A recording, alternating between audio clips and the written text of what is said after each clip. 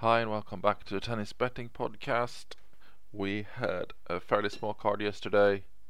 It all delivered though. A good start on the grass. We had Gojovcik, 1 unit, 144, won easily. Daniel Lau, I think she sorted it in 3, but looked fairly comfortable. 2 units there, 171 for a 2 unit profit on the day. So that's decent. We did have some Challenger watch stuff going on as well. 2 units on Jordan Thompson, 2 on Rinderknecht, both won. Just about 2.5 unit profit on those stats for the Challengers. So let's keep that going. Let's look at today's actually. We'll start there. Today's Challenger Project Watch. We have Musetti at 1.3. That's actually a 2 unit value. He should be around 1.05 probably against Passaro. And we talk about being motivated when you play Challenger or not. I think once you're in the final, you've showed that you're taking it somewhat seriously, and once you have a final, you obviously want the title. So there shouldn't be any risks there. Then we got Rinderknecht 1.56 against Barrios Vera. 80% confidence in that result, 2 units. Pretty straightforward. He's been very solid all week. Delivered, I think, 2 or 3 times for us actually. Has he been picked? So that's it. And let's move to the main sheet instead. We got 3 matches today, all on the grass. So let's start in Nottingham, the women's qualifier there. We got Daniel Lau 3.3 against Sneager. That is great value. You got 3 units on her, 65% confidence in her winning that.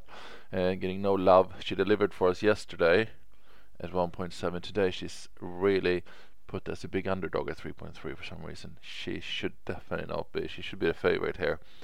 So hopefully she can deliver. That would have been a nice one because we're going 3 units, so big bet on her. Let's move to another 3 unit big bet. We got Andrea Seppi. He's in the qualifiers to Hertogenbosch. He's up against Gies Brewer. Gies Brewer had a little bit of a breakthrough during that American clay court swing, and I'm not sure why, or if that's why he's getting played at these prices. Bit strange there. 72% confidence in a Seppi win, 2.76 in odds. We have him at sort of 1.4. That's why we got the big 3 unit value there. So hopefully that's a couple of really big bets today with the 3 units on both them with decent odds that could give us a real boost this month. It's already started okay, but yeah, that'd be nice.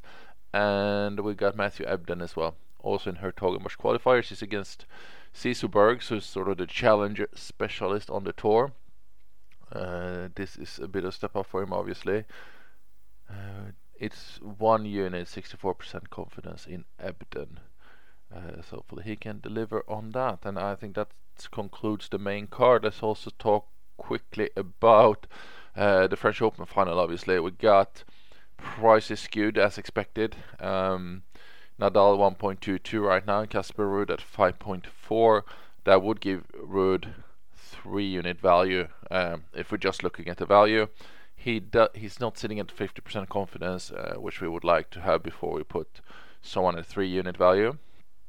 He's currently at 46, so he's not a massive underdog here in that respect, and he sits very similarly to how Zverev was sitting the other day actually in the confidence level. And obviously that one was voided, but he did show up. And the weather is looking pretty poor for Paris this afternoon. It's a shame really that feels like Roland Garros should be played out in nice sunny clay day. Saw the match against Zverev. It looked really mucky, humid, horrible under the roof. So that's not going to be a very nice match for anyone to play in. So hopefully they can open the roof. But if they don't, that should play into Ruud's favor. And that 5.4 is starting to look a lot more attractive in those conditions, I would say.